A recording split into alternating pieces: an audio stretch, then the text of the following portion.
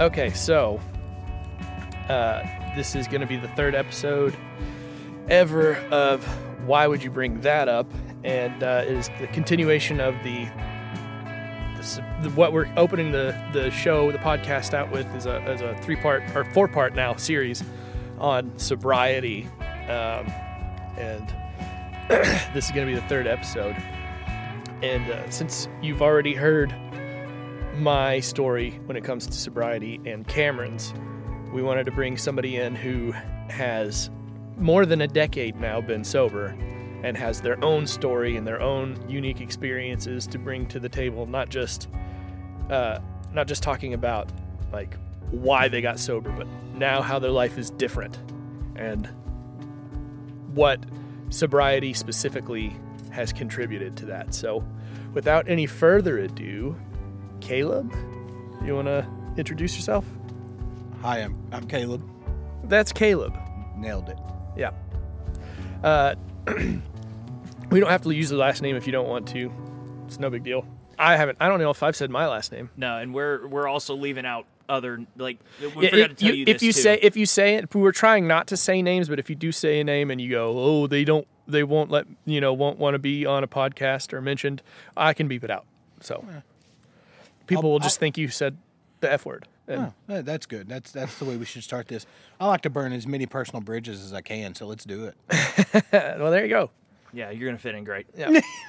Yeah, this is just a podcast about how to not get invited to Thanksgiving. So, Nailed it. yeah. Oh, yeah, we're all nailing it, so. Was that meant to sound sexual? Because it did. It Yes. did. It Yeah. did Okay. slightly, yeah. Yeah, Okay. it's fine. It's fine. All right. Well, like I said, we're talking about sobriety, and we wanted to talk about your unique experience. So I am going to give you the floor, and like we said before, share as much as you think is relevant and you're comfortable sharing. You go for it. Okay. Well, I guess the best place to start, like I said, just a little bit of context, just to kind of let you know the mindset of where I was at and where I am currently, is my upbringing, family, middle class, white, Southern Baptist. My dad was a deacon my entire life. My mom taught Sunday school, We were at church every time the doors were open, all that fun cliche stuff that you can say about Southern Christianity. And yeah, so that was the majority of what people saw. Behind the scenes was a little bit more. My relationship with my parents wasn't great. Part of that was their fault, the little hypocritical nature and what people saw on Sundays and what was going on through the week. And then some of it was just me being rebellious and young.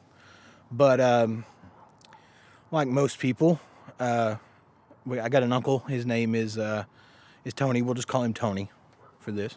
Everybody's got Tony. Yeah, everybody's got an uncle like this. He's the crazy uncle, kind of let you do whatever you wanted to do, and he was around more of an older brother, less of an authority figure.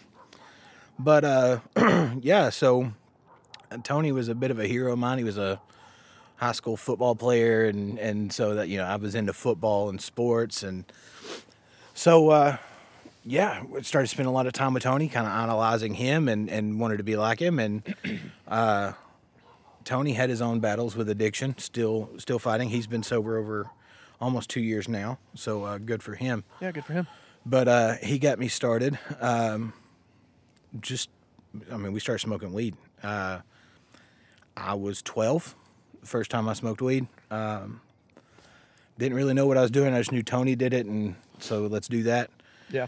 Tony was almost 20 at this time.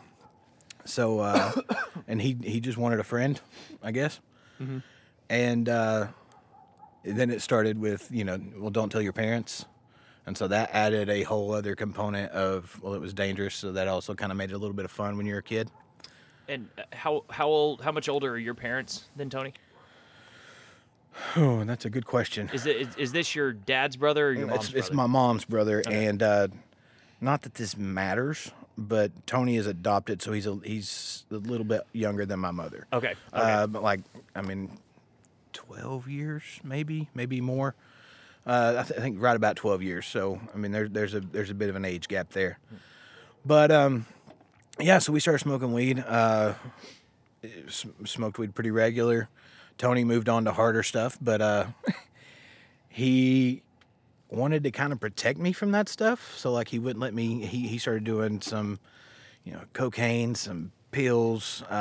He found his real true vice in heroin. So over the next couple of years, Tony spent some time in rehabs in and out for heroin. And so while he was in rehabs, I started looking for other places to hang out and smoke weed because I really enjoyed it.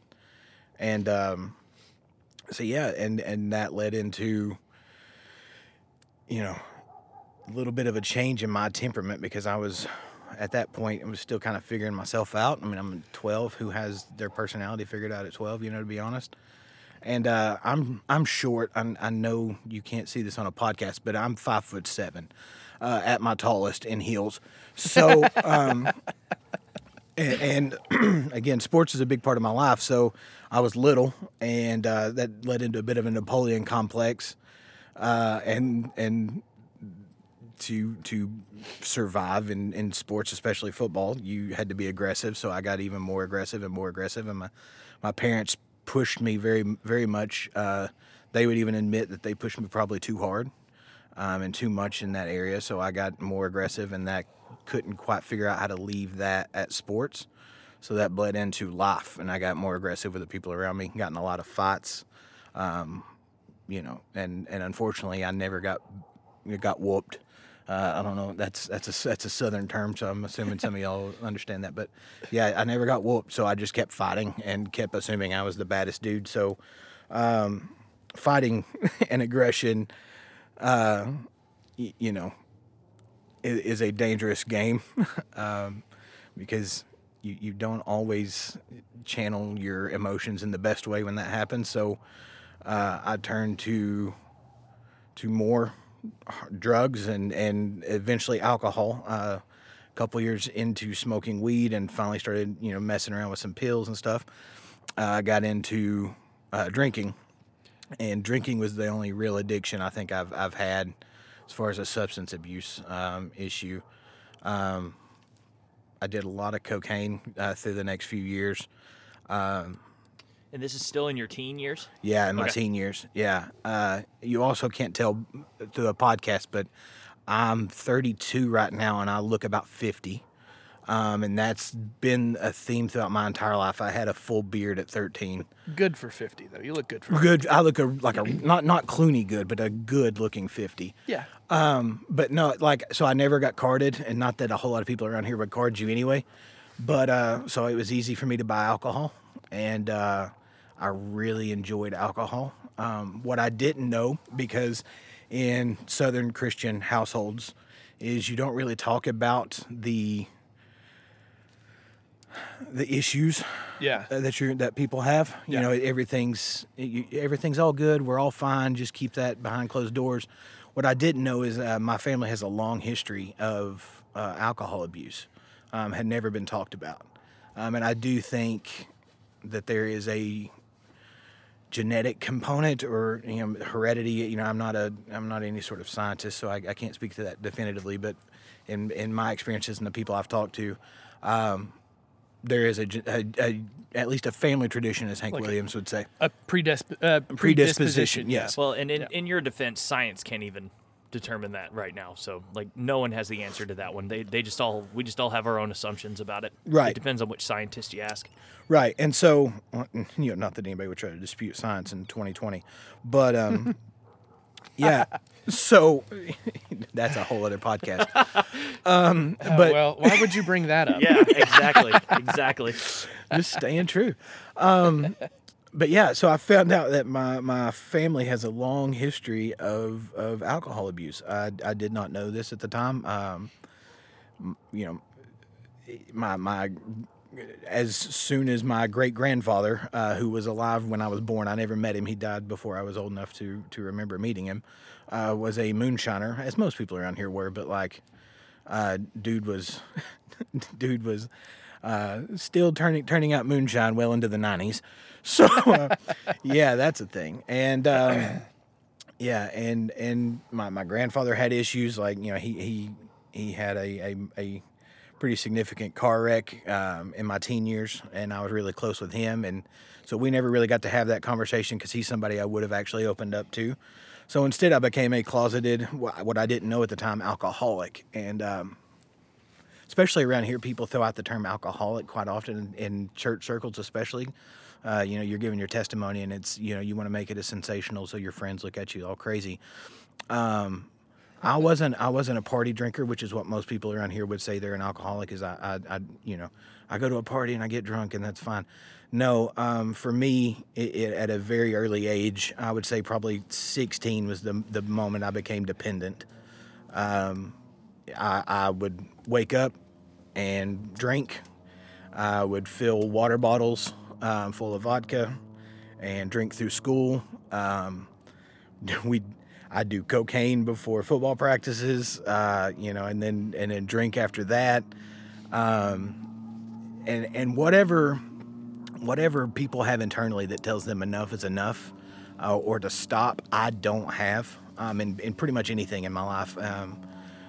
And we, you know, I'm sure there's more science to that too, but I just don't, whatever I can get my hands on even now, you know, we're smoking cigars at the moment, and I still smoke cigars way too much and way too fast, and I joke about it, but like, I just don't have whatever tells people to stop. I don't have it. I lack a lot of self-control when it comes to, you know, anything.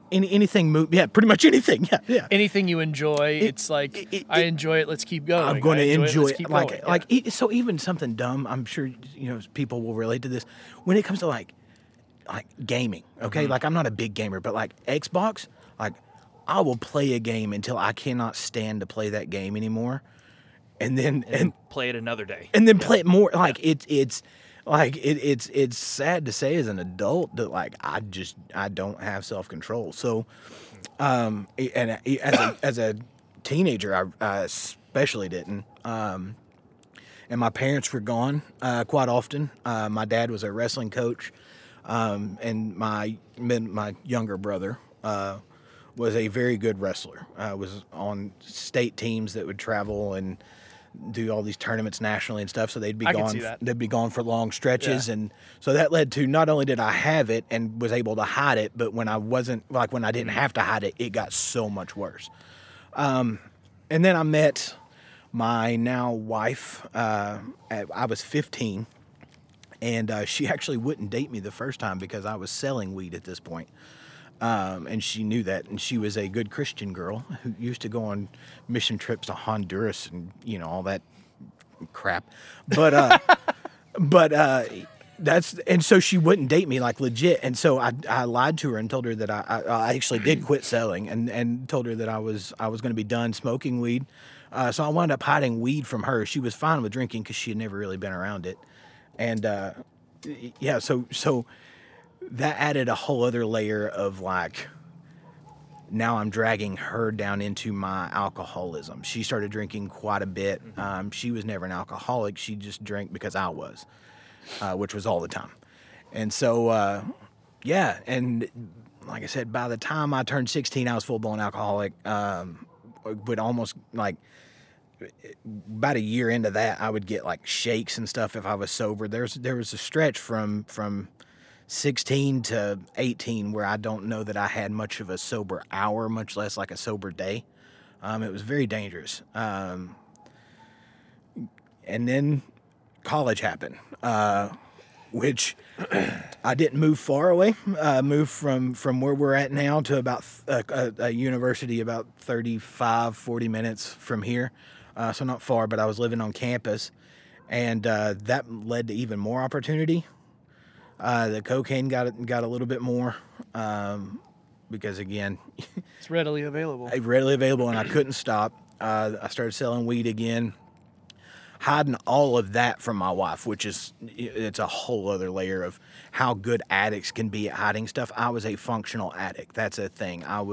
If you didn't know me, like, you would never think that there was anything I was ever on anything, ever doing anything. You just think, oh, that guy's full of energy at certain points, and then he's like angry at other points, and It's like you overcompensate to try to mask the fact that you have an addiction. 100%. My roommates, I had 2 roommates. They knew I drank way too much. They told me I drank way too much.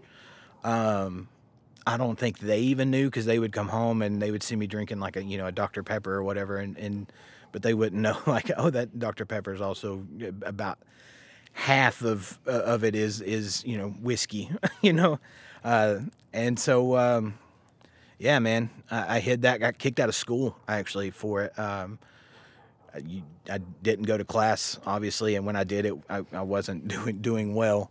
So yeah, I wound up 18 back at home, and things got worse, even still, because then my relationship with my parents deteriorated even more. Mm-hmm. Because they had kind of found out that I was a partier. They didn't even know the extent. And yeah, so, and at that point I had really fine-tuned my craft of hiding it, especially in like a dorm room where you're getting dorm checks. So I knew how to hide stuff, how to act, the things to avoid. And I moved back home and I had my group of friends that I had grown up with that I hadn't, seen in about a year. So we started hanging out. None of them really did drugs, but they did like to drink. And so that got worse, and we were partying a lot more. And at parties, I'm also a bit of a social butterfly. I don't know. When I get around people, I get so much louder. My personality gets even bigger than it does like in a small group or in my own settings when especially at that point, was wallowing in, at least some form of depression and repressed anger. Yeah, and so when the party was going, I ramped up even more. Got to some very dangerous levels. Yeah, and then all of a sudden they quit drinking. They all found Jesus, as we would say around here.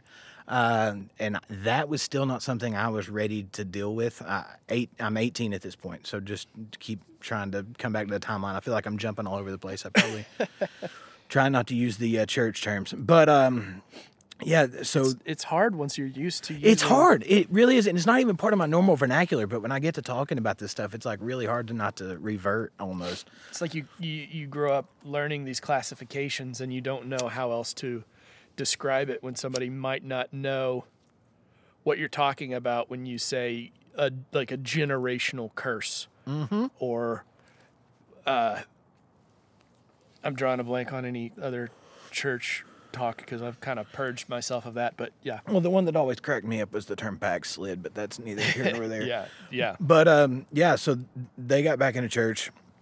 I did not. And so then there was this gap in my life of like people I was spending a whole hell of a lot of time with were now no longer there doing the things I was, and then they would almost they didn't intentionally, and looking back they didn't at all, but I definitely felt isolated because I wasn't part of that life, their life anymore. So that got worse. I found some other friends that were even heavier into cocaine that I didn't have to hide my addictions from at all. And so, yeah, it got pretty bad there for a minute. And then, yeah, so then one of my buddies decided, hey, I'm going to be a preacher. And that was hilarious to me because this dude was not a preacher in any sense of the term, like in anything that I had grown up with. I'd seen him, doing all sorts of crazy stuff. And, yeah. And so they kept on me and almost badgering me about coming to church with them. And I didn't want to do that. Church had been a part of my life for so long, and it was a part of my life that I hated, any sort of religion at all. I wasn't just like apathetic towards, I straight hated. That was a part of my upbringing that I had no use for anymore. And yeah.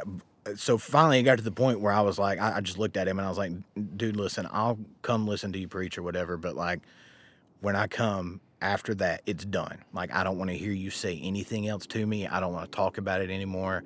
Basically, it was just my way of getting them to shut up. You know, I'm not one to deal with badgering very often. So he agreed. He was like, all right, man, yeah, sure. And so I went, and this, I about said a bad word. This, well, it's a good term for it, peckerhead, decided that he was going to talk about forgiveness. Okay. And so I get there, and it's not forgiveness in the way that God forgives you. I've heard that my whole life. To me, at this point in my life, it was BS. But he starts talking about he's forgiven the people that kind of led him into the lifestyle that he was living. And that was me. I started out like as his dealer. I started out as the guy that was getting him alcohol. I was dragging him to all these parties and stuff. And so I was like, dude, you straight up talking about me. So then I just got pissed. And I looked at, we still weren't married. I looked at my girlfriend, my now wife, and I literally said to her, she will vouch for this. I'm going to go outside. And I showed up. I should also preface this. I showed up to church that morning, pretty already hammered drunk, and was hopped up on almost an entire 8-ball of cocaine. So I looked at her and I said, I'm going to go out in the parking lot. I'm going to run another line or two. And when he's done, tell him to come outside. I'm going to punch him right in his face. So she knows about your... At this point, she knew. It was just one of those things that she didn't talk about. Okay, I'm a scary person. Like, now I'm intimidating to some people. When I was on cocaine and especially drunk, bro, I was as aggressive and mean as anybody I've ever met in my life. Like, I wouldn't talk to me now. Like, I would almost be scared to talk. Like, I'm not trying to overblow this. There are people that, I mean, even Mal knows on a personal level that would tell you I was not a person that you trifled with. That's a fun word. I didn't know what else to say there.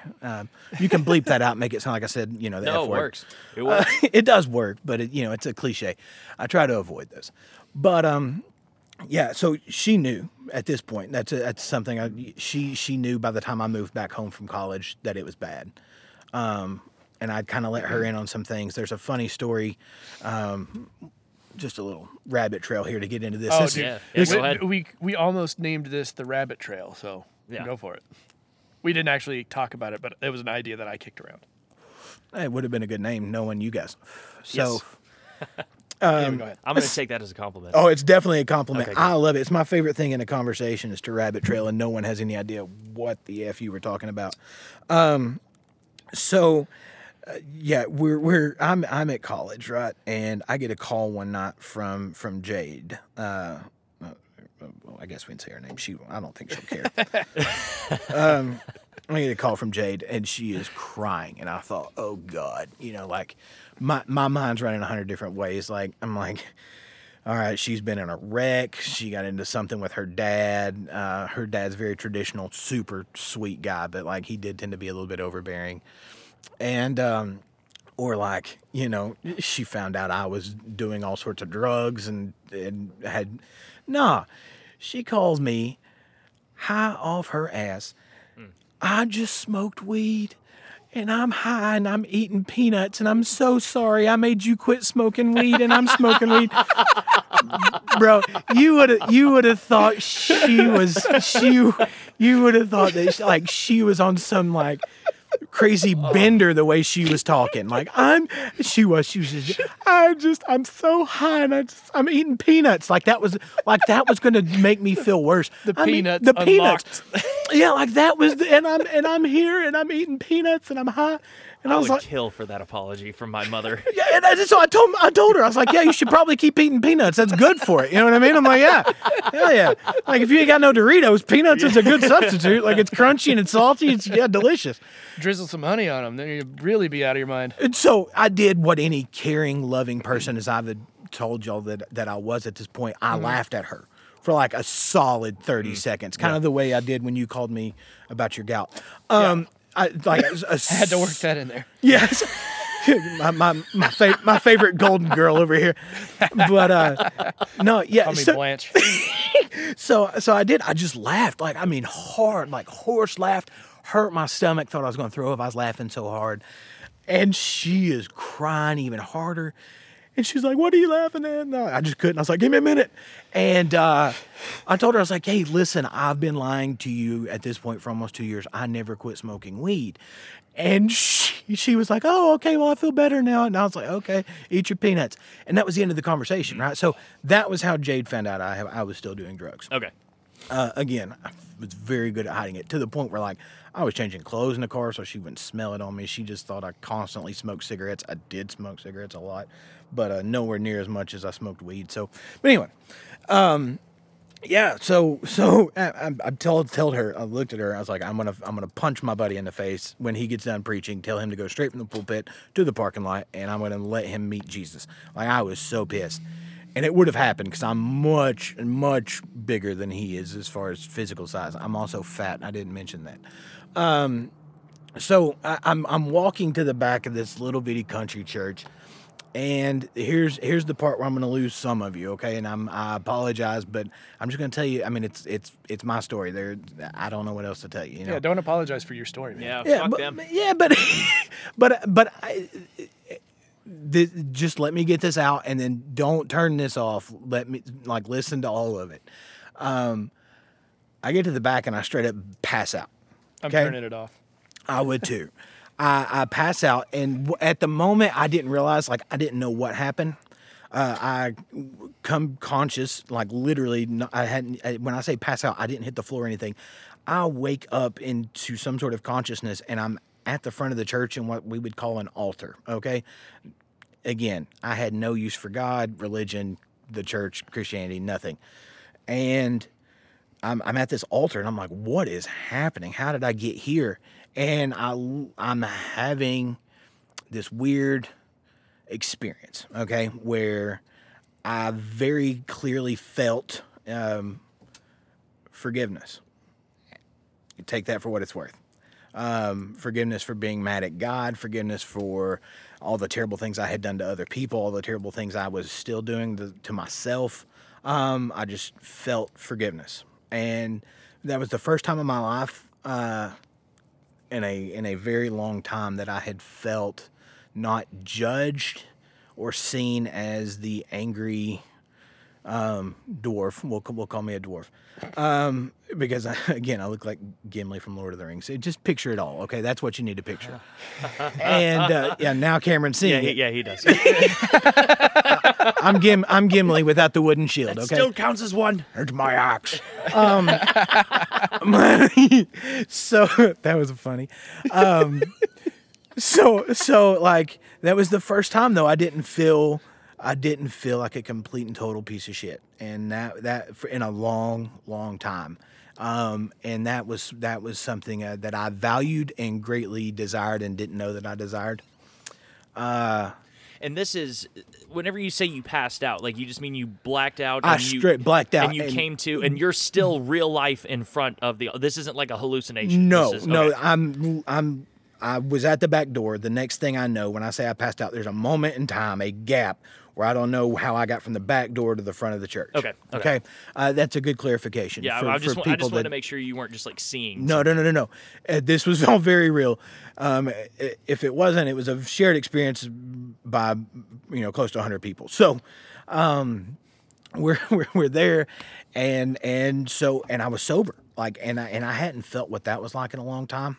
I remind you, I had done a lot of cocaine and was already hammered drunk, and in the blink of an eye I was sober, very sober. And so my wife looks at me, she's like, yeah, I'm done. Are you done? And I said, yeah, I'm done. So we decided that moment that, like, all right, sobriety is going to be something that we're going to do moving forward. We didn't really talk much beyond that because I had to get to work.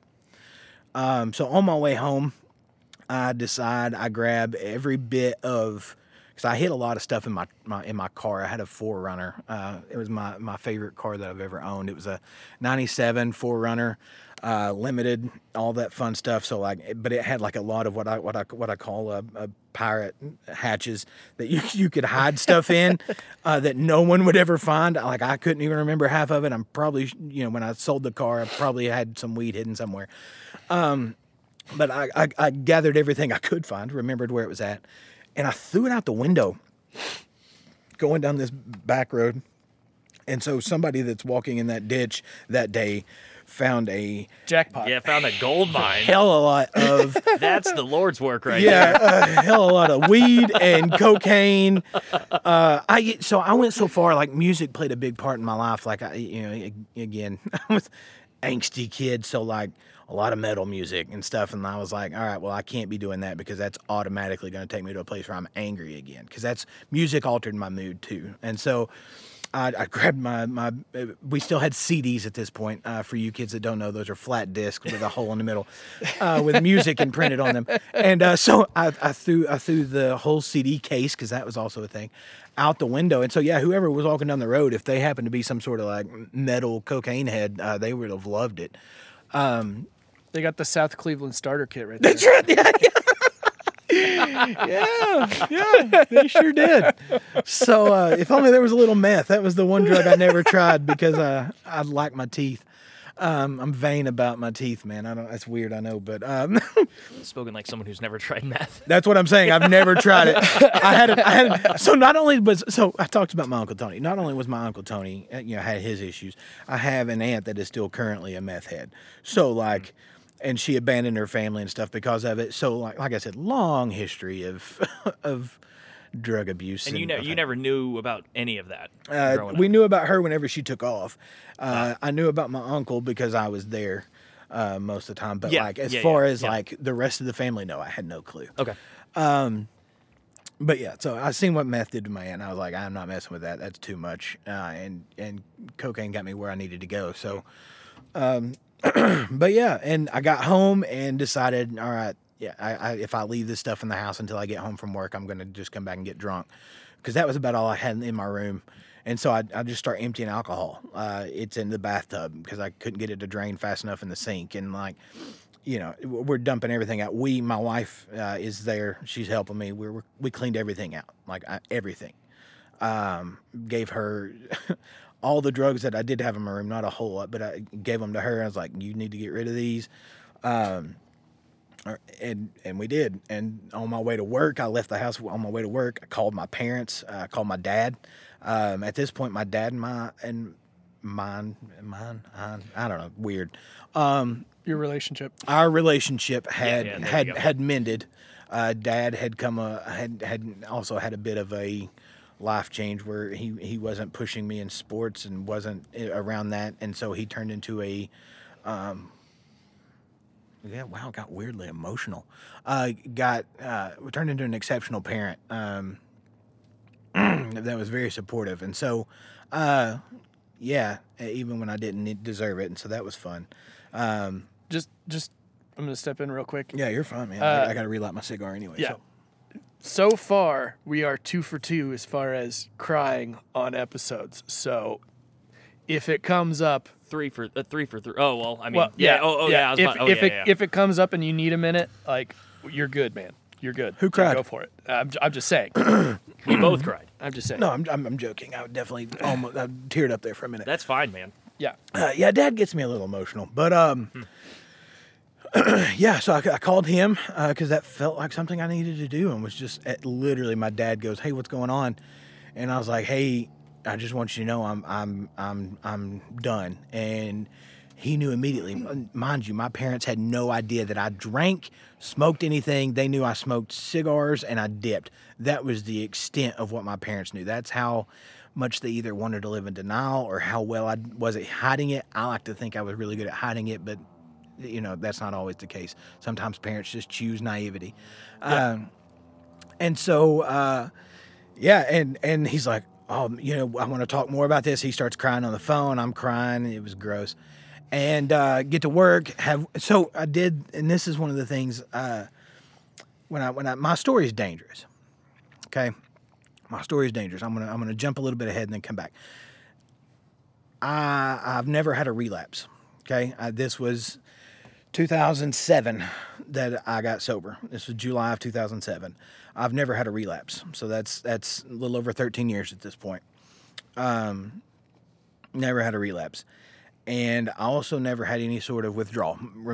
I said I got shakes when I wasn't some sort of. Intoxicated? It wasn't even just intoxicated, but yeah, I mean, Altered? if my state wasn't altered chemically, yes, I had some sort of physical response. Whether it was like really bad mood swings, throwing up, hand shaking, like it was, I never experienced that anymore after that day. That's dangerous. Because people will hear that and be like, well, why? Especially if you are religious, why didn't God do that for me? Why doesn't God do that for my family? Why is my dad still an a-hole whenever, I get it. That's dangerous. And I wish I could tell you why, that happened to me and why God chose to let me be that way. I don't know.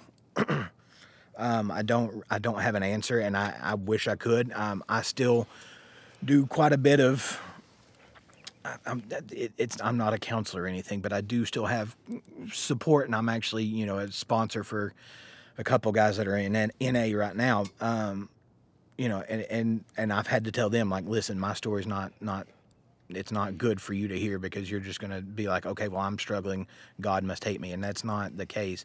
I don't know why God chose to let me do it without withdrawals or anything. I don't know. But that's not to say I don't still have struggles and don't still have, God Almighty. Just this last 6 months, my sobriety has been tested harder, and I've come closer to just completely blowing it away. Blow. I've come close. Is that a drug reference? It is Johnny Depp, Penelope Cruz. Which is ironic because you suck it in. Yeah. So, It's yeah. weird. Yeah, Anyway. Yeah. But yeah, like, so I've come closer these last 6 months to completely blowing my sobriety. And I wish I could say it was like some sort of self-control I've already established. I have none of that. It's by the checks and balances that I've put in place in my life. So to say that, circling back, I'm at work and I'll look at my coworkers, not my boss, because that would be dumb. But I look at my coworkers and I just straight up tell them, like, hey, I just want you to know, this is the first time you've ever met me sober. I've been an alcoholic for, years, and especially as long as you've known me. And, if you see me acting weird, I need you to say something. Like, and what I found wasn't that people heard that and were like, oh, you piece of shit, like, oh, how dare you? It was most of the time like, oh, man, good for you. Yeah, anything I can do to help. You know what I mean? And so, like, then that put a real responsibility, I guess, is the word. I don't know if that's the proper word, on me to stay sober. So in the days that it was hard, I would just be like, well, they're going to look at me differently if they know I slipped back. They're going to see me as a failure. And so that kind of drove me to stay sober. And I did the same. I got home, told my parents, just very blanket statement. Hey, just so you know, I've been an alcoholic and I've done drugs. So I'm going to need y'all to keep a closer eye on me. I showed them my hiding spots. My mom, who I did not have a good relationship at this point in time, woke me up the next morning. It was very weird. And she woke me up. She's like, hey, let's go get breakfast. And I was like, okay. And I kind of knew what was coming, but I didn't know. And we sit down at the Cracker Barrel, as you do. Mm-hmm. And she says, tell me everything. And I knew she didn't want to know everything, but she swears that she did. So I open up. I get about 10 minutes into, okay, I've done this, there was, and what's bad is when you start telling these stories, it almost turns into like, how bad can I make it sound? But it, like, if you lived it, it doesn't come across that way. She thought I was making some of it up. It got so crazy. And she literally looked at me and was like, okay, that's enough. And I was like, okay, yeah, we'll okay. And she's like, yeah, I've heard all I need to hear. And so we never really talked about it again. All my friends, I told them, like, hey, just so you know. And so I'm setting up this whole network of people that are with me I mean, they can't be with me 24/7, but I've got people that are around me, you know, my now wife, my parents, my coworkers, my friends, they all know, and they're holding me accountable. Yeah. Whether they actually did or not, but in my mind, I set it up to where they were going to hold me accountable, and I didn't want to let them down. You were kind of more holding yourself accountable. Yeah. Because, I mean, they wouldn't be able to tell, but you would know. Oh no, and like I said, if I wanted to do something, there was nothing they were going to do to stop it. Like, what are they really going to do? You And know? you were probably, even still, you probably are good at hiding it. Oh, Like that's a 100%. skill that, quotation marks on skill. That's a skill that I don't think it's like riding your bike or tying your shoes. You just can't. Oh, I'm still great at hiding stuff. Yeah, you absolutely yeah. can. So, Yeah, like I still, you know, that's it. but you know, you'd be lying to yourself. Yeah. And so, you know, I'm setting these things up, even if it is just for my own psyche, you know, it did help. And then, so it's a little off topic, kind of along the same lines. It's part of the story. I replaced my addictions with another. Oh, Cameron shaking his head. Thank you. As we all do. Thank you. So, yeah, and so I went straight from addict to pouring myself into the church life, what I thought was expected of me there. I'm talking like I'm with my church friends. We're doing church things 7 days a week.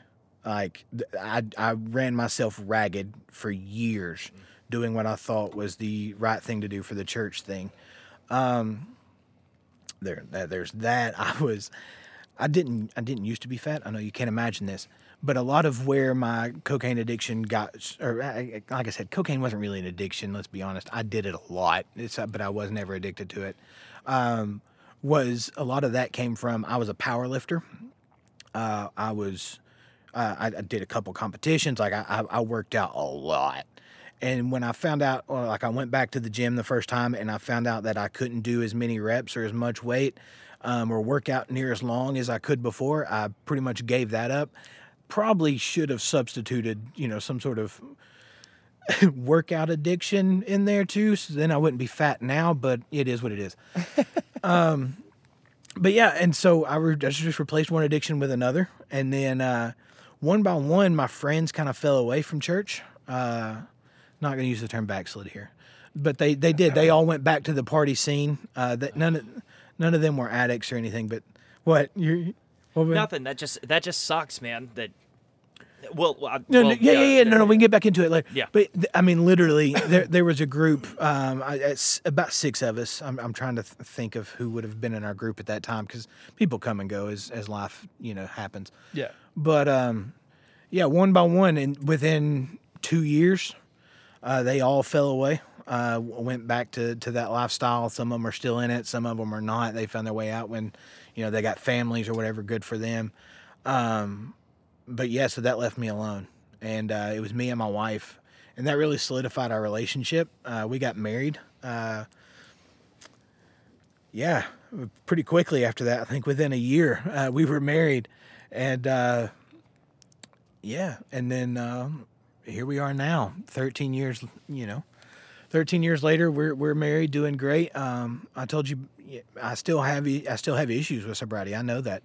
There are some people that can go back and you know, drink casually and be fine. I can't. You know, for me, I would love to sit down and be able to have a beer and like watch a football game or have a glass of whiskey and watch TV. But dude, for me, if I have one beer, I know one's going to turn into two, and two's going to turn into me butt naked fighting a cop. Like it's going to happen. I say that jokingly, but that's also I say it jokingly, hiding behind the humor. That's a very real fear of mine, is because I know I can't stop. If you've ever even, I know Mal has. I don't think you have, but if you're even with me at a dinner table, you see me with a Diet Coke, I'll drink 30 before the meal's done. That's not a joke. I can't imagine doing that with alcohol again, because I know I wouldn't stop. I wouldn't stop again.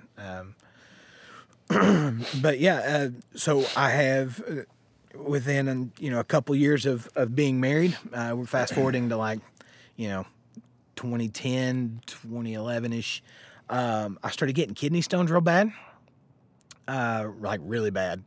And a doctor pumped me full of morphine. That was scary. Thank God nothing came of that. But he also sent me home with a pill bottle full of hydros. That was scary. That was the one where I was like, okay. What kept you from saying something, do you think? Oh, I did say something. I didn't say something to the doctor because at this point, I don't know if you've ever had a kidney stone. They are the effing worst. Yeah. Okay, the effing worst. You're pissing shards of glass. It's great. So I didn't say anything to the doctor because I needed the painkillers, but I did say something to my wife. And what we did was she numbered after I took, whatever I needed for my kidney stone, she started numbering them. And on the outside of the pill bottle. And so next time a kidney stone would come around, I'd take 2 more as she's looking, and she would change the number on the bottle. And that was I couldn't monitor myself, so that was her way of helping me through it. She's been very good at that. My wife's very much. I'm a very loud, boisterous, and in your face kind of person. Pretty blunt. She's not. But with this, she's been everything I needed her to be and more. So yeah. And so to this day, I just had a kidney stone a couple weeks ago. We every pill bottle that comes into the house, she checks regularly. Yeah. And so that's another thing I've another little safeguard, because that's like my only real access. I don't know anybody in the drug game anymore. Let's be honest. You know what I mean? So, and as far as alcohol goes, I just don't. I just completely abstain. Up until the last year or so, I would have a hard time being around people that were drinking. Now it doesn't bother me. But it just doesn't.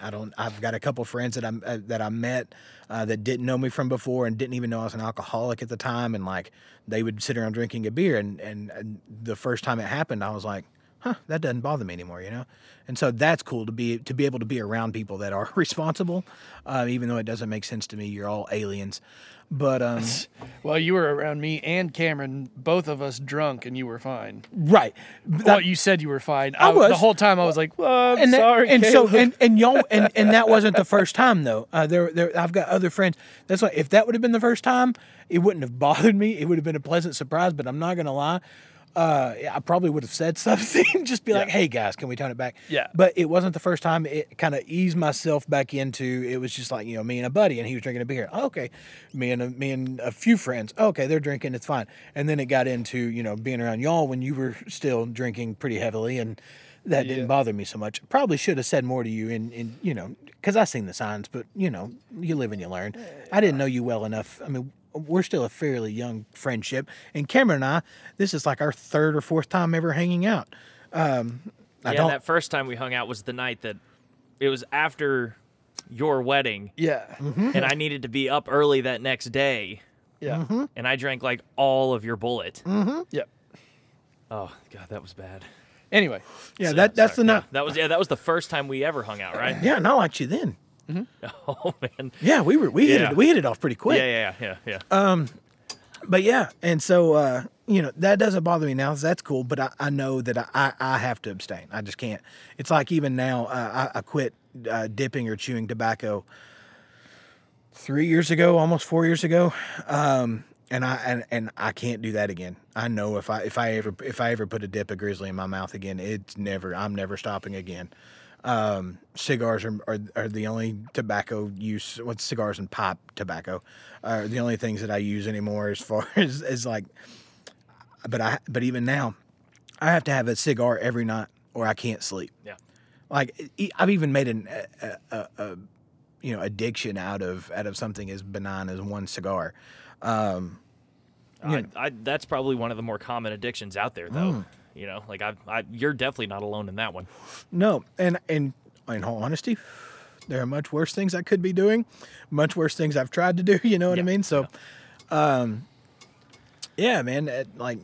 So there's that in place. I'm trying to think where I was at. What I was saying to kind of get me to this point.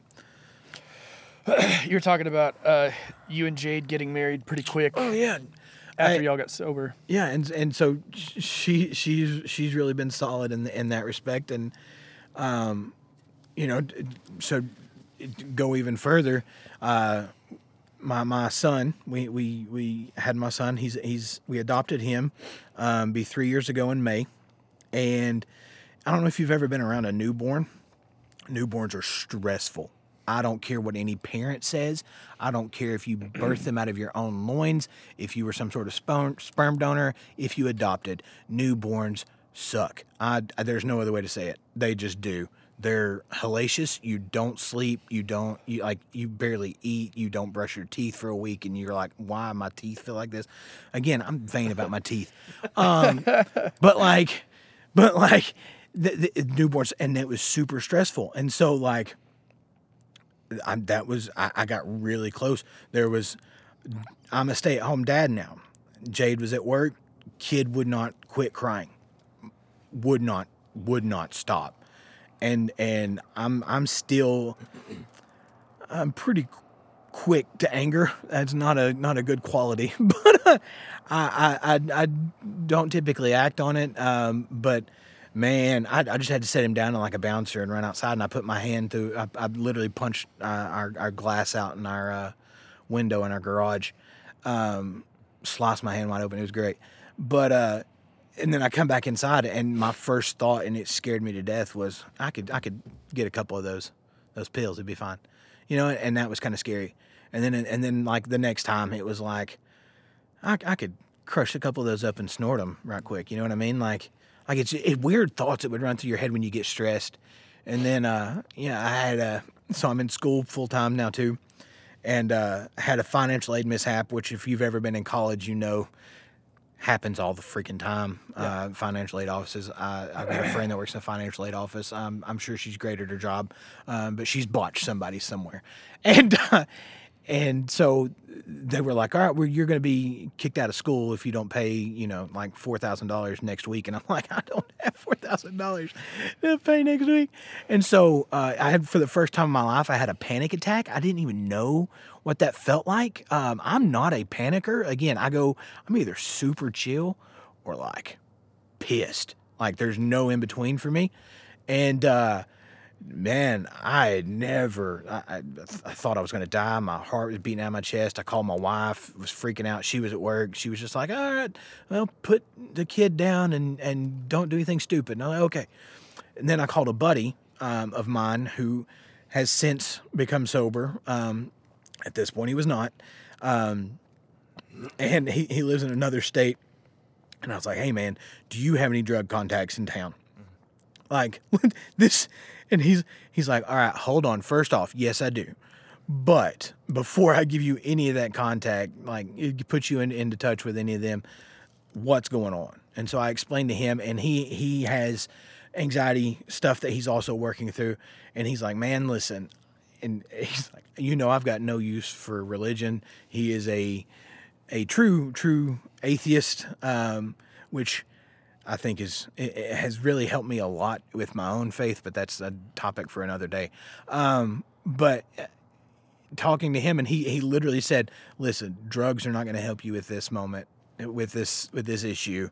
You need to go pray to whatever God, say whatever you need to say to that person, and listen to what he says back or they say back, I think is what he said. He's, he doesn't really know the terminology, and he's like, and you need to just go chill. That's not. And he goes, and if you do that and you still want it, then we'll do it. But I don't think that's a good idea. And for somebody that doesn't believe to tell me like, hey, that drugs aren't the answer, that was a very sobering experience. Where I was like, you know what, I should probably find better ways to cope. And so since I've had a couple more panic attacks, and it's not led me to any dark places in my mind where it's like, all right, I need to crush up a couple of Percocet and snort them, or whatever. I'm pretty chill. So yeah, that brings us to today, and here I am telling my story to you couple goobers. And is that what you said whenever you were saying that the last 12 months have really been really hard for you, that's what you were referring, was the financial aid and all that stuff. It has nothing to do with the pandemic that's going on right now. Yeah. No, the pandemic doesn't. Being a stay-at-home dad, I'm not worried about exposing myself too much to coronavirus. I will say I am, especially with a almost 3-year-old, I'm super vigilant. Like, I don't go anywhere without a mask. I carry hand sanitizer in my pocket. I will say the only thing, it's not really pandemic related, was I did do some Black Lives Matter protests. What I really, and that's fine, but what I really meant was I just didn't know. First of all, I didn't take into consideration that you were already a stay-at-home dad, so you already had the idle hands thing going, and I just didn't know if it was like the stress of everything that was going on. And all that stuff that would kind of drive you to. I knew what you meant. And even again, before the. I'm just thinking of the timetable. That's how I like to think of things. So, short, sweet answer to your question: no, coronavirus has had no problem. As far as like my sobriety, that hasn't affected me. It was just your panic attacks. It was right. Okay. And then I have had a couple instances, again, from the protest where you just leave pissed and you start questioning everything. And you get home and you're like, what am I even staying sober for? Like, what's the point? You know, if those are the type of people that are believe the same things I do, then maybe my sobriety is built on a lie. Like you spin that type of stuff. Sure. And so, yeah, I have had questions, not directly related to coronavirus, but definitely in that time period. Sure. That have Been influenced. it definitely influenced some rough times. Do you have any questions? Because I've got a load of them. Well, And like the end. Like is that everything? I mean, I can get into details, but at that point, I feel like it's just going to muddy the water. So yeah, if y'all got questions, I think that would be more poignant than. my thing is, we typically when we start to get emotional, if we kind of veer away from it. Cameron held me to this. I'm going to hold you to it. You can't hold me to nothing. Try me. I will hold you down, buddy. You started getting emotional about your dad and talking about that relationship. As far as you're willing to talk about, like how has sobriety impacted that versus how you think your relationship was impacted by your addictions and your abuse of substance? So, if I'm understanding the question right, if I start getting a little off topic, maybe clarify the way Cameron just did. That was a good. Okay, yeah, I don't think I phrased it very well, but Okay, go for it. we'll try. So, my dad and my relationship was only bad. I mean, pretty much from my high school years, middle school and high school years. That was all. Every bit of it was sports related, or church related, and so. To be honest, the way that he treated me and the way that he formed my mindset, because your parents do have, a at least a hand in how you view the world. That's why parenthood's a hell of a responsibility that most people don't take as seriously as it should. But that's another topic for another day. Amen. Yeah. Yeah. And so a lot of my addiction stuff, especially the working out into the cocaine, came from my dad's pressure. It was all athletics based, and then we didn't view religion the same way. Obviously, like I said, there were years of my life that I wanted nothing to do with it, and that was everything. That was a lot of his identity, and so that drove a wedge between us, and it got pretty contentious. My dad was not an easy person to get along with at that moment. I mean, he was probably for everybody else, but for me, he embodied everything that I hated because of where it put me in my substance abuse issues. How it made you feel about what you were doing. Yes. And so, fast forward, when I got clean, like I said, Dad turned out actually like a year or so before I got clean, was super supportive, like TV dad supportive, like it was incredible. Like I got kicked out of school, and he was mad, and he did the whole like, you should have done better. But like at the same time, it was like, you can do better. You're a much better person than someone that flunks out of school or gets kicked out, or and like just kept telling me how much better I could do things, and how much better I could be, but not in like a way that he was in sports, where it was like constantly. It was an uplifting way. It was a different tone. This is about the time my dad's faith changed from what he was raised in traditionally to he had kind of rebuilt what he believed. And truly, instead of being the hypocrite, lived it out. And I seen it even in like areas of the home, which is not something I grew up with, seeing from him. And so I seen the change, and I respected that even when I wasn't sober. And so to continue to get that support once I got sober meant a whole heck of a lot. Yeah. Again, just the feeling of not being judged was cool. Yeah. From my parents that I felt like had judged me my entire life. Does that make sense? Does that answer your question? Yeah. Do you think that the change in your dad and experiencing to at the risk of going into some kind of church language, but experiencing a radical change in the way that you were loved from your parents, do you think that opened you up to the church, and that opened you up to receiving that? Nope. No? No. Because there was still a lot of resentment built up. So my mom and I told you that our relationship sucked. So is your relationship with your mother still? No, it's great now. Okay. It's weird. So a similar thing with like what happened with my dad, where I said, his faith changed. It took my parents. This has been a fairly recent development. I have to think of the time, but I don't want to sit here and waste y'all's time trying to count years. We'll just say several years ago, my parents moved away. They moved away from Cleveland and moved up to outside of Nashville.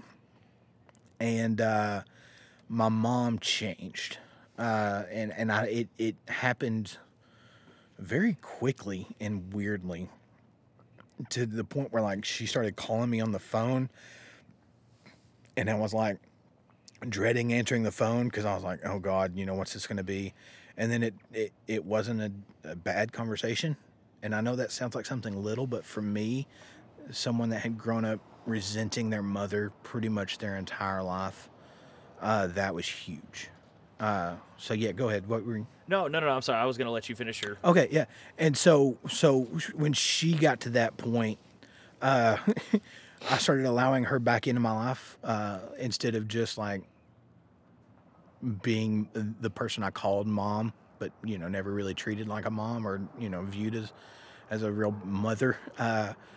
She worked her way back in, and that relationship developed, and now here we are years later. And I talk to my mom today. Like, I'm not a mama's boy, was never raised that way, but I talk to my mom at least once a week on the phone for over an hour every week.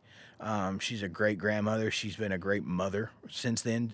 All the support that I felt like I was missing in my childhood has been paid definitely in full over the last few years. I know that sounds crazy, but she's went above and beyond, and the biggest thing was she finally acknowledged her part, and especially my sobriety and my mindset of just being angry all the time. She acknowledged, and that was really, therapeutic, cathartic. I don't know but it was like a big weight off of our relationship. So you got that apology that you needed? It's not really an apology. I mean, she has apologized, but it was more the acknowledgement meant more to me than the apology, because I've seen people apologize and not mean anything. It'd be a hollow, and she could have said the words at different points in my life, and maybe I don't remember because I wasn't sober. One thing that you did say, and I'm sure you're going to remember saying this, though, is you used the term that you were never whooped. Yeah. Do you feel like that? Because I'm very anti-spanking. Like I think he meant whooped as in like nobody beat him in a fight. Nah, bro. Yeah, no. My parents spanked me. Oh, okay. But no, I was definitely spanked. When I said whooped, I mean I didn't lose. If I lost a fight, I don't remember it. Oh, that kind of. Oh, okay. Yeah, See, you can tell I didn't grow up around here. Yeah. I And hear that's whooped. I hear my parents. That's what they said. I'm going to give you a whooping. No, Like, that's what my parents No, call that's it. So I that's hear a that, I term think around it's here spank. too. But we also apply that to getting your ass beat on a playground. So Okay. I'm sorry. So my question. Well, then I guess I can just redirect it the other way. Then, do you think that the spanking had any kind of bearing on some of the things that you needed to suppress, like how you grew up and some of the things that ended up going into, like, that kind of drove you into your addictions and anything like that? Or do you think that was just I don't. something that Especially being a parent now, I don't spank my son in the way my parents spanked me. It's very much a different experience, but I do it.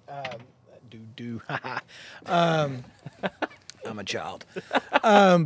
But like, I mean, if I didn't smack his hand, he would burn it on an oven. That's a thing.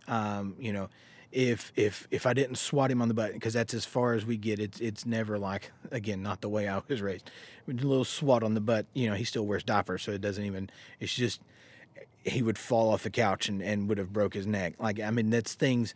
So no, spanking to me, I guess I just mean in the way that you were. The way that you were. Not I'm not talking about like don't do that. No. But I'm just so talking in about the way that spanking, no.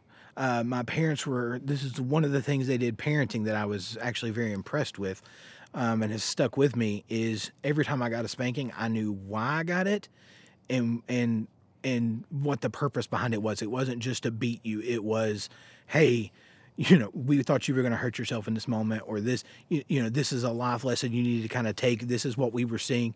So that was always constructive. what I know, because I know that we already, I kind of started down this, but then we stopped, and then I knew we were going to come back to this. Whenever you went back into the church and you said all of your friends kind of fell off, it was very reminiscent of what happened the other way around. Like, all your friends ended up leaving the party scene and going to the church, then you kind of found your way there, and then they all left and went back to the party scene, but you stayed firm. Yeah. What do you think was the difference there? Was it because you were even whenever you were partying and all your friends went to church, your now wife was still in the picture. Mm-hmm. And then, like, what was different about? Why didn't I follow them the way I did the first time? Not necessarily going back, but I can imagine how that would be a lonely feeling, like staying in the party scene, because I've done that. That's happened to me, where I didn't necessarily go back into the church, and then people didn't end up leaving me after that. Like, all my friends, it was just one of those things that I partied, all my friends that partied went away, then I hung out with all my drug friends, and then I just left that, and I left that all behind. So I don't know what it would have felt like to go kind of back into it, follow your friends, and then lose them again. What was different about the situation the second time around? Was it your wife's relationship that y'all were more honest with each other at this point? Was she? Obviously she's your rock, but was she more so your rock? Was it the church? Was it a mental thing? Like, you were more mature, something like that? So I think it's a little bit of all that, actually. It's something I've never considered. Actually, you're making connections that I had never made there, because there are a lot of mirrors there. When they left, I left it was a little tiny, looking back, I don't know how I ever wound up being at this church for any extended period, but I was there for a while. This wasn't the church your buddy? Yeah, your buddy that church. Preached? Yeah, okay. That church. We wound up staying there, and basically, honestly, we kind of took the church over. We were a bunch of young kids, full of energy, and that's something that church didn't have. I think the median age before we got there was like 72, and so when they left, I decided I wasn't going to stay in that church anymore. The thing that kept me there in that particular church was their friendship and the things that we were doing. When they fell off, it just wasn't worth it for me. It was me fighting an uphill battle with that church, so I left. Why I didn't follow them back into that was it's equal parts like I did find a church that was supportive and allowed me to share my story openly, which also ultimately wound up being my demise at that church. But that's a conversation for a whole other podcast. God, that's an hour. Yeah, they were open. They allowed me to be me. They allowed me to use whatever platform they basically would open it all up for me and just say, whatever you need to say, you've lived it. This is something people need to hear, especially in our area. Drug use is pretty rampant. So like, if we can get the kids, and so I was still, barely 20, and so that had a lot to do with it. Just feeling supported at the church, and then there was a maturity aspect. I definitely was not the same person by the time they all fell away. I wasn't dependent on those relationships anymore. I don't know. I don't really know why. I wish I could pinpoint it, but even now, it's I think we've kind of talked about this. I view friendship differently, and I value people differently, and that probably has a lot to do with it. And so I didn't value them at that point because I lost a lot of respect for them when they kind of gave up, and I was still going strong and was still trying to hold them accountable. Like, I did everything I could, literally. They burned the bridges. I extended every courtesy to them to kind of help them not lose their sobriety, but they did. And so that lost a lot of respect, and their friendship lost a lot of value to me. So that probably played a part in it. Again, my wife, we got married at this point, so her being around, 24/7 pretty much helped. Our relationship grew, and our marriage grew very quickly, like very, very quickly, when we just had each other. So that probably did have a lot to do with it. Do you think that it was like kind of a like you being able to compartmentalize losing them once already? That might have something to do with it. You had already lost them once, so it was just easy for you to just kind of jump right back on that horse. Probably. Yeah. Again, this is stuff I don't know that I've ever really thought about, or if I have, it's been a while. Because again, years ago at this point, over 10 since the last one of them completely fell away. But yeah, that probably does have something to do with it. I wish I could speak a little more eloquently about it or ad nauseum, but I don't really have. Oh, you're good. I know that this might be one of the most obvious questions about all of this, but I don't want you to take this for as simple as it sounds. I really want you to kind of think about like how deep this question could actually be. But could you have done this without your wife? No, I couldn't. Yeah. I've established I have no self-control. Even like the gaming thing, I make addictions out of everything I come into contact with. It's crazy. If I love it, it's going to become an addiction. And so, she's what keeps me grounded. And like I said, she's not a confrontational person, but the fact that she's willing to have those confrontations is probably what helped me the most. Because I need that in my life. I need to be challenged. I like to speak a lot of truth, and like I said, very bluntly to people. So I like that in return, and she does that for whatever reason. She's found a very strong voice with me, and it's helped me keep me sober. So no, I don't think I would have been able to. Could you have done this without God?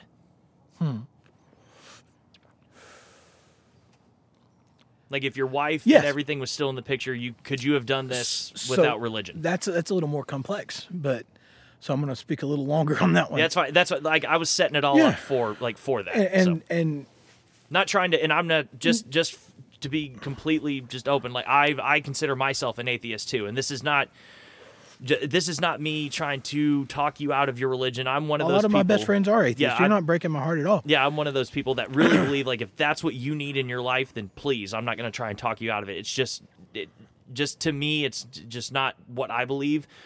But that's just why I'm just asking about this, just No. because my Yeah. my mental process whenever it comes to that just is not the same as yours. So I'm genuinely asking, like, where do you see yourself if there was no religion in all of this?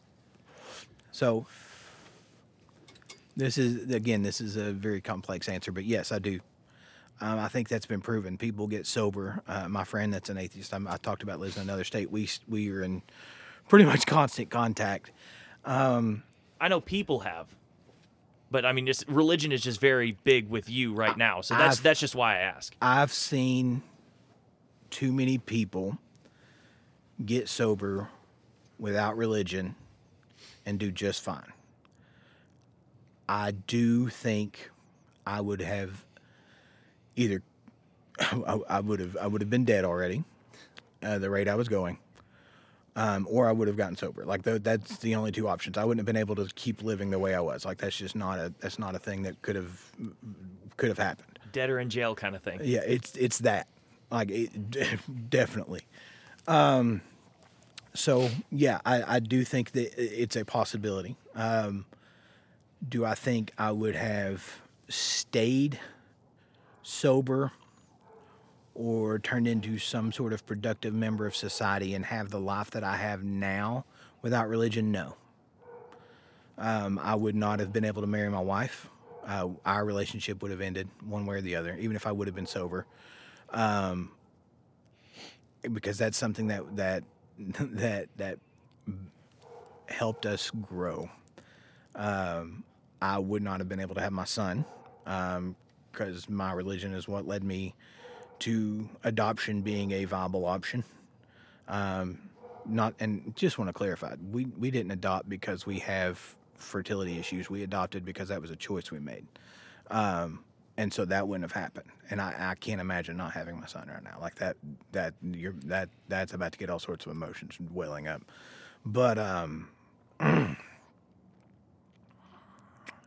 yeah, so long story short, yes, I do think sobriety would have been an option without religion, but I don't think it would have been a lasting sobriety, or I wouldn't have turned as productive as what I have turned out to be, even if that is subjective. It's as if I would have not had religion. Does that make sense? Yeah.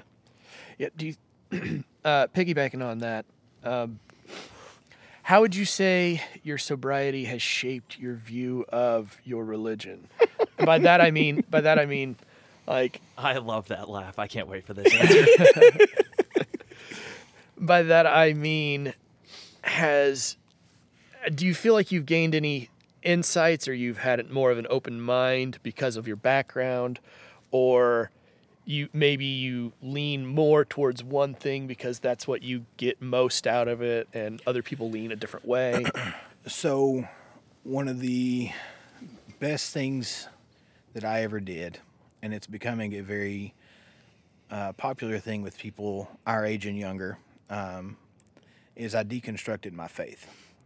I got back into church, and I started reading the Bible, which I had not done in since I was like elementary school, and I start seeing that the story of these people or characters, depending on your leanings, were not as I had been told. They were so much more complex. They were people with real issues. Real lessons to be learned from their lives. Yeah, you could really see the humanity in there when you look for it. I could see the even if you don't believe, I could see the value in the content. Definitely. Yeah. That I had not been raised to look at. It was, you just accept what I'm saying and go with it. And so I deconstructed my faith, and and deconstructed. I mean, even my everything. I mean, down to this is, you're gonna love my view on creation, my view on the afterlife, my view on daily life. Like I mean, I found that it's all completely different than. I shouldn't say completely different. It's the majority of it is different than Drastically different. Drastically, that's a better word for it. I couldn't come up with the term there. Drastically different than what I had been raised to view. What they would have called faith, what I would have called knowledge, because those are completely different things. And so, because I also feel that they lack knowledge, but that's neither here nor there.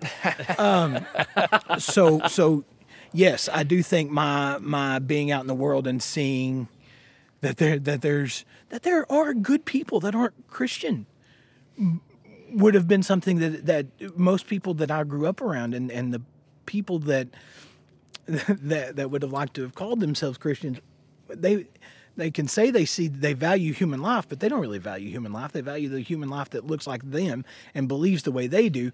And so to see good people that value life that are completely different and have no religious standard for it, man, that blew my mind. And like, again, the hypocritical nature of church culture was something that I am completely just against and turned off. Like I've had a really hard time, especially this year, going back. It's kind of a protest thing, but it goes beyond that. It's also somewhat political but I'm turned off by the amount of people that say, again, like even life, that say they value life but have no value for anybody that doesn't look and act and believe exactly like they do. And having been one of those people, I can say, that I truly value people's lives because of where I've been in mine. Yeah. And can see what they would call the image of God in people that don't even believe God exists. It's so funny because there are so many parallels with your story and mine that some things I didn't even bring up in my episode just because I didn't feel like that. Not that I didn't feel like it was relevant. It just didn't really come up. But I never really suffered from panic attacks either until about. It was either the end of 2018 or the beginning of 2019. About the same time. But, and you always hear about stuff like that, like people suffer from panic attacks. And the funny thing about my first panic attack is I was working and one of my friends had collapsed at work, and having people that have died in front of me, she had that look in her eye. And the military is very good about teaching you to compartmentalize stuff. And I never really allowed myself to really properly deal with that. And so whenever I saw her have that look in her eyes, it really, for lack of a better term there, but it triggered me. It really did. Because it was out of context.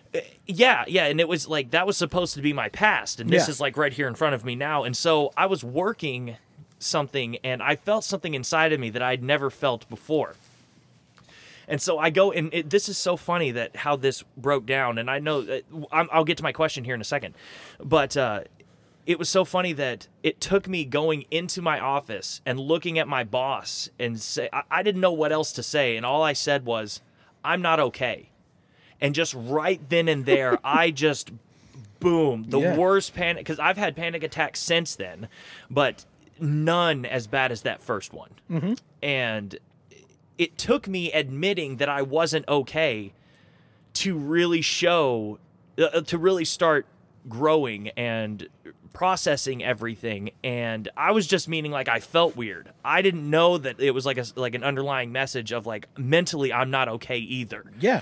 And so it really took a lot of steps for me to learn from that. And ever since then, every panic attack that I've ever had, it has, I know that you're not supposed to have them because they're so bad for your body physically, but in the end, like every time I have one, I learn something from it. Mm-hmm.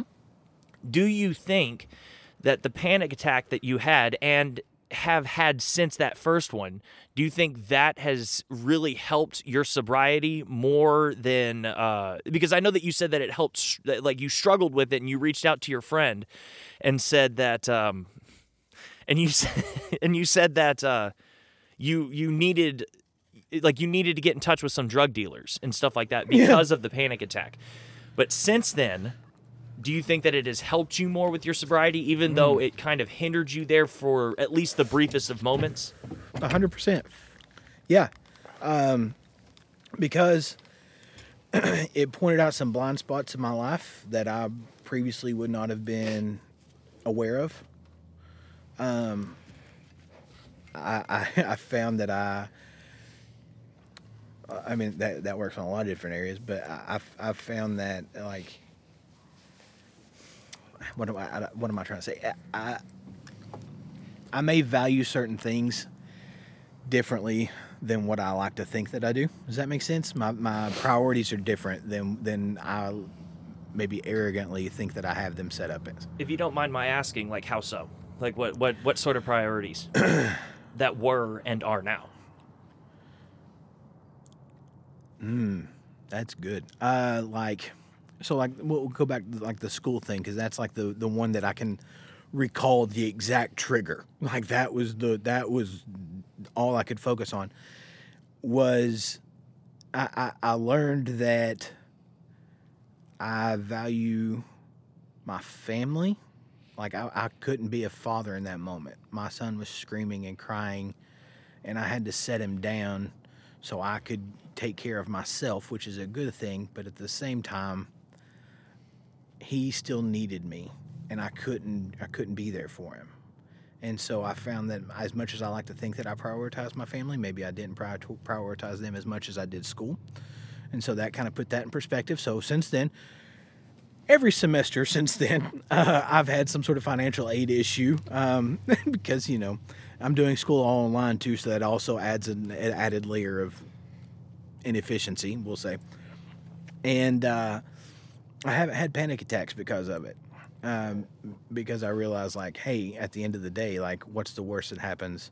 I have to, get the money fixed eventually, or, I take a little bit of time off school. But I'm at the end of the day, my son's still there. He still needs me. I still need to be a good father. And school has no bearing on how good of a father I am. Does that make sense? Yeah, absolutely. In my own sobriety, in my very limited scope of it, what I've realized, and I think that this is kind of related to what you're talking about. What I've realized is when I was drinking, when I was, abusing a substance because it was a coping mechanism for me, I realized that I was limiting my ability to learn and grow from negative situations. And I'm just curious, because it seems like you would agree, but I'm just curious, like, what your opinion is of that being 13 years into your sobriety now. Is that like a common thread? Is that something that you'd still say is true? Yes, 100%. I've grown more as a person because of my ability to handle situations. My only response when I was drinking, especially, was anger. Mm-hmm. Like I had no other. You said it was kind of a coping, and it's kind of like that was my only response to any situation. Was if I get angry enough and mad enough, I can beat this thing in submission. You know what I mean? Like I can bend it to my will, or if I get mad enough, it'll just go away. Like they'll just not want to deal with it. And I've learned that that's not how the world works, and so I've developed other tools, other pieces of my personality to handle things a little more. I still have an anger issue. Let's not sugarcoat it. But I don't use that as every situation. I'm not a one-trick pony anymore. I'm at least a miniature, Leatherman tool. It's Not quite a Swiss Army knife. No. Yeah. And not even one like not even one of the good Leathermans. I'm talking about one of the knockoffs you see at a gas station. The ones that like Cabela's kiosk. give you for free whenever you sign up for the credit card. The one that, You spend $25 and they give it to you. Yeah. it's like, oh, it comes with 19 tools, but one of them's a plastic toothpick. Oh, but you should see what I do with a plastic toothpick, though. Oh yeah. What? That sounded sexual. I I took thought it was. sexually. I was waiting for. I was like, please keep going. Guys, Did you bring one? Listen, y'all have both seen my wife. She is much better looking than me. Plastic toothpick is much better than what I'm working with. Is all I'm saying. That's a joke. I'm like a horse. A miniature pony, right? Yes. Sebastian. Yeah. Nice. What? Half mast is too damn high. Thanks, Ron. What? You mentioned whenever you tried to talk to your mom about all of this that you got 10 minutes into it, and she said, "All right, that's Maybe 10 minutes. That's enough." If that were me, I would take that as, because my relationship with my dad is kind of like that, where I already know I can't tell him stuff, because even if I say one thing, and we don't even have to have a 30-second conversation. If I say one thing, he clams up and he doesn't want to hear any of it. And that always bothers me. It always does. Yeah.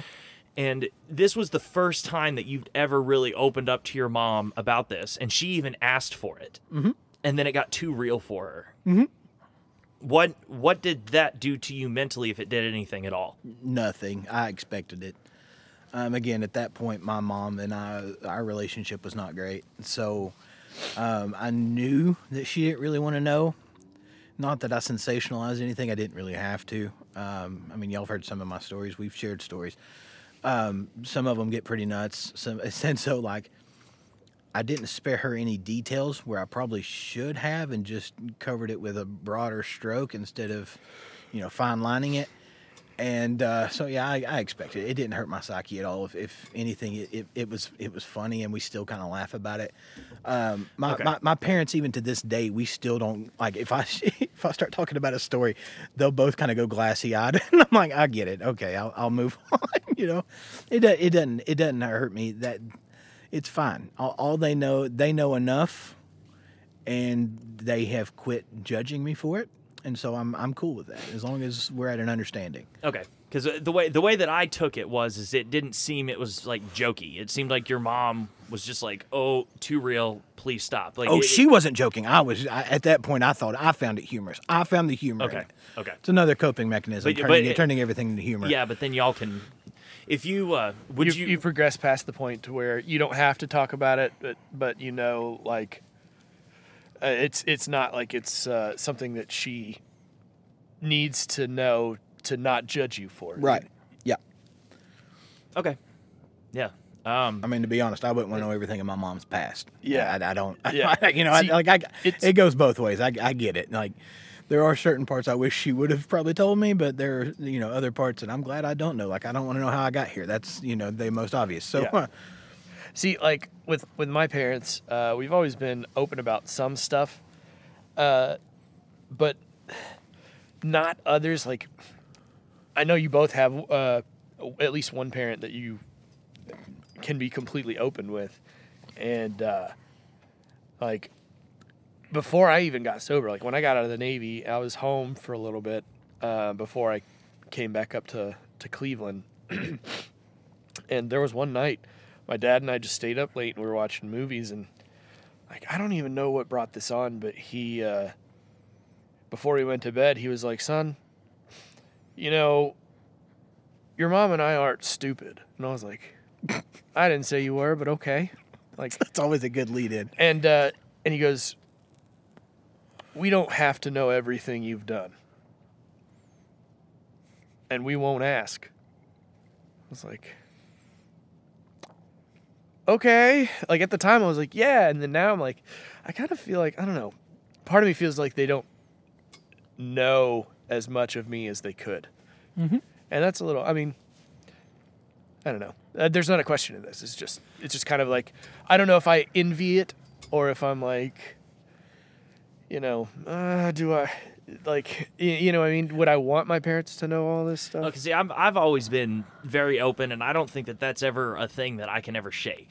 So if you ever want to, and of course, you're absolutely right. I don't tell my parents about every single sexual encounter that I've ever had. I know that there are families out there that have that, and I think that that's better than keeping everything away. So, like, if I had to pick between one or the other, I would rather be way too open than not enough. But still, like, if I ever need to talk about things, I'm not someone that just paints with a broad brush. Like, to me, details are always important, and why and how and all this stuff. And that's why I get into the nitty gritty. That a lot of people would probably say too much. And I was like, that's actually the right amount that you need to know for the story. Trust me, I held back some.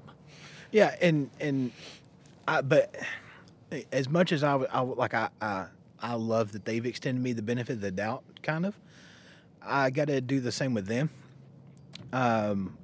If they can't handle it or they think it's going to hinder our relationship, I'm just going to trust it. At this point, that's something that they've earned. It's not something that I gave very freely. But if they say enough's enough, like even now, my she's kind of toned back on it a little.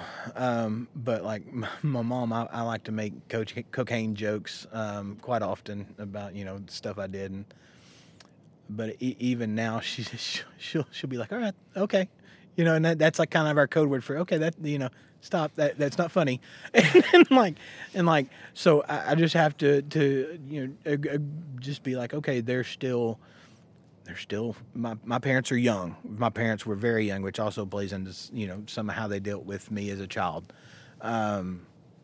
They were inexperienced, so I also have learned to take that into account. But if they were still raised somewhat traditional and were traditional most of my life, so if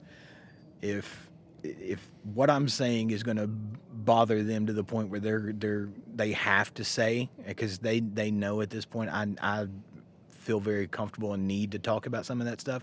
If they're to the point where they're like, all right, that's enough, then I've just got to respect that, you know what I mean, and not take any offense to it. Yeah, and I think that's a maturity thing on your end. Like, seriously, that's something that something that I've definitely got to learn, and I have gotten better at it, but and once again, that wasn't me trying to say that you were wrong or anything like that. I didn't take it that way. Yeah. So, yeah.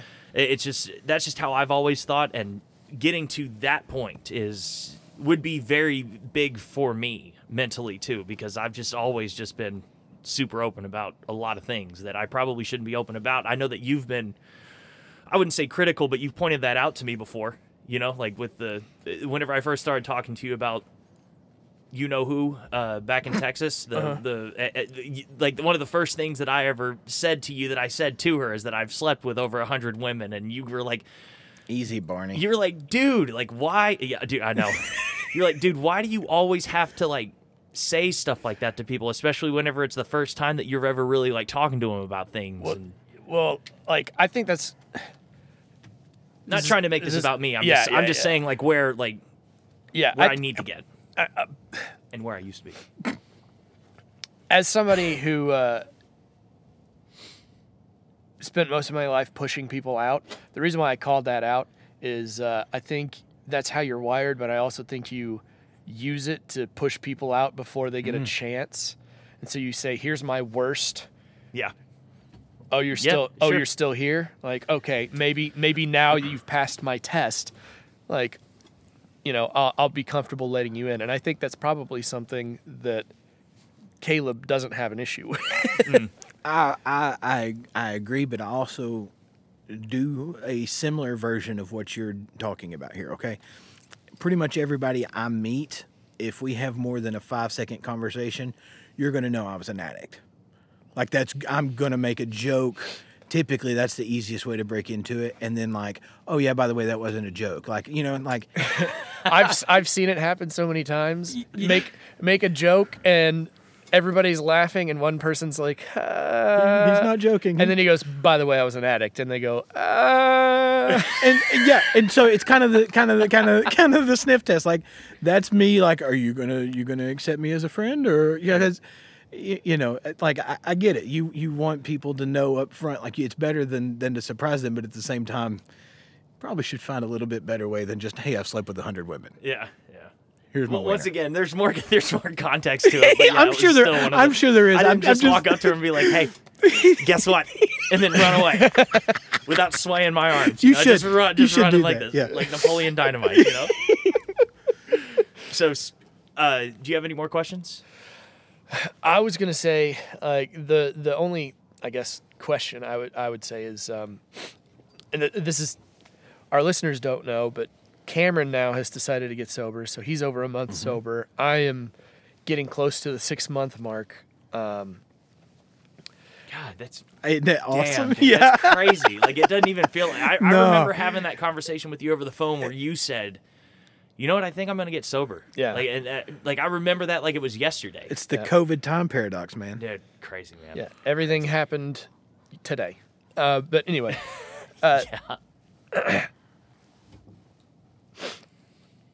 what would you say, like what advice would you give to people who are new to being sober as somebody who's been down the road, seen it all? What would you say is like the best advice that you can give to somebody who's still in the freshness of like I still remember what it feels like. Yeah. If you need something, let someone know. That's the best advice I can give, because oftentimes I've seen my issues as a burden. Especially when I was just getting into it, I was a burden to everybody around me. If I needed to talk about me struggling, because the pills were in the house or whatever, like you're not a burden to the people around you. They will support you, and if they don't, then you need to find a new set of friends, or cut that toxicity out of your life, because you're not a burden. Sobriety is not a cross that you can bear on your own, to use a little Christian imagery there. You need people to help you along. You're not going to do it yourself. If you think you can, you're just setting yourself up for failure. I've never seen, and I'm sure there are some out there, there's an exception to every rule, but in my 13 years and multiple times of walking through it with people, I've never seen someone successfully do it themselves. So if you need something, let somebody know. It's as simple as that. It's difficult in the moment. It's easy to talk about now, but it's difficult in the moment. But like, if you're hurting, if you're feeling the need to just give it all away, find somebody. It's better to push people away because they made the choice to not be there for you than for you to make the choice for them. Does that make sense? Yeah. Yeah, completely. We didn't talk about this beforehand. Yeah, we didn't warn you. Is the But- Spanish Inquisition coming? No. The Inquisition. Let's begin. Look out, Sin. We have a mission I'm glad to you caught convert the Jews. So, because I know that we have our plan. Like, if you don't want to, that's totally fine. But we like to end with a laugh. We like to end with a laugh. Well, Like, as well, you should. do you have a story from your non-sobriety days that would kind of end this on a high note? Not something Like, hi. like not to hey, Ha. not to like Weed glorify and it or No, anything. But just something that's like a funny. It's a thing Like, that I can't happened. believe Might that as well. There might as well be some sort of fun, Yeah. humor kind of heals Yeah. wounds type thing. Yeah. Because if you don't like feel comfortable or whatever, Mal and I have we have like a co-story ready to go. Yeah, I've got there are plenty of stories, and most of mine weren't funny. Again, I was a very angry, drunk, and drug user. So like, even I've never seen a angry stoner, but I was. But there is one moment. So it's the one I laugh about probably the most because people listen to the way that my southern drawl is. My southernese isn't that bad, but it's still there. It's a thing. Yeah. And so y'all will appreciate this. I was a huge Eminem fan. Okay. Was? What? Well, I mean, I still am, but let's be His new honest. CD is awful. Well, let's be honest. I have a 3-year-old. My language is bad. For a 3-year-old. So I try to not listen to music that has bad words in it because he's often in the truck with me, and the last thing I need my son talking about is smacking a hoe. And Yeah, I was about to say, I don't think language is the biggest problem with Eminem. no, but like, I I also have a bit of a road rage issue. Mal knows. So I've got to really watch what I'm taking in because that often tends to make me loosen my tongue a little bit and use language a little more colorful than a 3-year-old should probably be hearing. Because you don't want your 3-year-old looking at your mother and saying the F word, and then you got to answer those questions. But I was and still am a big Eminem fan. Okay, that's an important clarification. I don't know any of his new music the way I did the other ones. To be honest, the Eminem Show, to me, that album is one of the better albums that he ever did. I liked not a lot of people did, but I enjoyed it, especially, and I connected with Eminem a large part because of the mother thing. Yeah. So that being said, I was hammered drunk one night. Okay, like couldn't even hide it anymore. I was hammered. Right, we had been partying. And this was at UTC, or the college I was at. Well, I don't know if that matters. Nah, I've said Lee multiple Okay, times. Yeah, so it's fine. UTC, University of Tennessee, Chattanooga. And so I'm there living on campus and hammered drunk. And I decided I needed to go outside and have a cigarette at that exact moment. I had already smoked a lot, but for whatever reason, it was like 2 a.m. I needed a cigarette right then or I was going to die. So my roommates walked out with me because I was barely able to stand up on my own. They were great. And so we're outside sitting on this park bench in a courtyard area. And campus security patrolled quite often because there's a large homeless population. And they had been a lot of attacks that were at least blamed on the homeless people. Just, whether it was or not, I don't know. I'm not an investigator. So we're sitting on this park bench. One of these campus security people walked by. It happens to be an attractive, very attractive female security guard. Okay. Yeah. I decided that was the moment that I was going to hit on her. So I started hitting on her. That, of course, it was going to go nowhere, and she knew I was drunk, but she was not going to, turn me in for that. Thank God. And I decided it was a good idea to sing the song Superman by Eminem. Oh. Again, with my southern drawl, I'm actually a halfway decent Eminem mimicker. We'll call it that. And I got through the entire song. Wow. No joke. At one point, I got up and was grinding on her leg. And she just laughed. I thought, when I woke up the next morning, I thought, oh, God, how did I not wind up, in jail or whatever? But my roommates said she started laughing, so they, just let it happen. And, by the end, she's like, all right, y'all need to get him back inside. And they walked me back in. But, yeah, that it's just funny. Just the idea of me hitting on a security guard, whether she was actually attractive or not, I don't know. Yeah, those bear goggles. I'm telling you, anything can be attractive. In my mind, she was great. She might have been a tree trunk. She was effing. Yeah, but dude, in my mind, she was Halle Berry. She may have been Viola Davis in that new Netflix special. I don't know. But no, man. Yeah. So I wrapped my love for her. Yeah. What an interesting song to choose to proclaim your love. Yeah. It was the sexiest thing I guess I could come up with when I was drunk that I knew the words to. Put Anthrax on a Tampax and slap you till you can't stand. Yeah. Didn't mean to ruin your plans. End up with 2 backhands. Yeah. That's love right there. For whatever reason, but you know that beat and like Jenna Jameson's in the video or whatever. Dude, like it is a sexy sounding song. Yeah. I mean, let's be honest. Like it is sexy sounding. Lyrically, not at all. No, yeah. But I wanted her to call me Superman, and that did not happen. Thank God. Now we know what you're into.